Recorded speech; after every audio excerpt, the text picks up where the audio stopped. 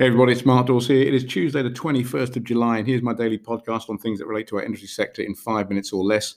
And today I want to talk about discretion, and particularly the lead up to someone making a discretionary decision based upon their judgment at that moment in time, because their judgment can only be as good as their knowledge and skills and competencies are at that given moment in time, based on information that they'd have had during their training or during their supervision throughout their period as whatever, as a police officer or whatever. And I'm doing this podcast in light of the statements made by the Metropolitan Police Commissioner, Cressida Dick, where she's asked for a review of Metropolitan Police handcuff training post the incident where the British GB athlete Bianca Williams and her partner were taken from their car and handcuffed, and the claims made by Bianca Williams against the Metropolitan Police. Now, I'm not saying there shouldn't be a review of training. Training should be reviewed. It should be an ongoing thing. But it just makes me wonder how people in the front line, and not just the police, but in other sectors who may have to use force or may have to use restraint equipment, feel. Because if they are given the right training, so they have the right knowledge and the right skill sets, so they're as competent as they can be, then obviously their discretionary judgment in any situation is going to be better than someone who's had less than good training, has been given less than good skills, and is less than competent. That goes without saying. That's a basic rule of thumb.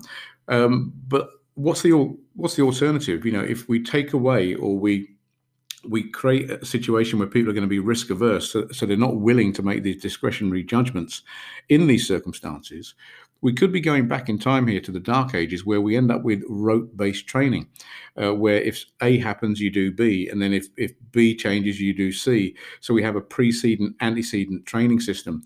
And the problem with that, or the thing, the positive of that is it's easy to follow, because you don't do step C until you've done step B, and you don't do step B until you've done step A. But things don't unfold in a linear fashion in use of force situations, as we all know. So the drawback with that is it's not practical. So it'll be interesting to see what happens as a result of this, because my feeling is that a lot of people on the front line, in light of what's happened and in light of the statement made by the Metropolitan Commissioner, I think that they're going to become a bit risk averse. It'll be natural for them to be worried, to be fearful and anxious when they're out there, because they're in the court of public opinion the minute they do something, because there's cameras on them. And I looked at the video footage of the person who was restrained by a Metropolitan Police officer the other day. It's only been out a few days. It's had tens of thousands of views already. So it's an interesting time. But the point of this podcast is get the best training you can, get the best advice you can. Enhance your knowledge to the best of your ability, get good skills training. So if you have to make, a discretionary judgment call at any given moment in time, you're going to be more competent than people that have had less than competent training. So you're going to be on, a stronger foothold should you be challenged. And on that basis, we've got a webinar on Thursday at 3:00. That's Thursday, the 23rd of July at 3:00. We're going to be looking at handcuffing. My good friend Trevor Henry is going to be joining me again.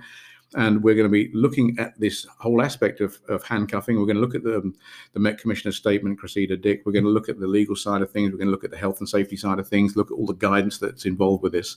And that webinar alone is going to give you a lot of information to improve your knowledge and competence.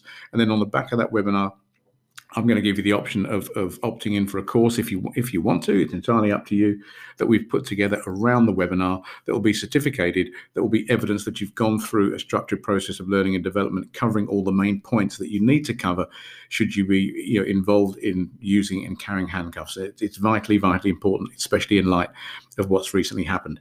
Hope that helps. Speak to you soon. Have a great Tuesday.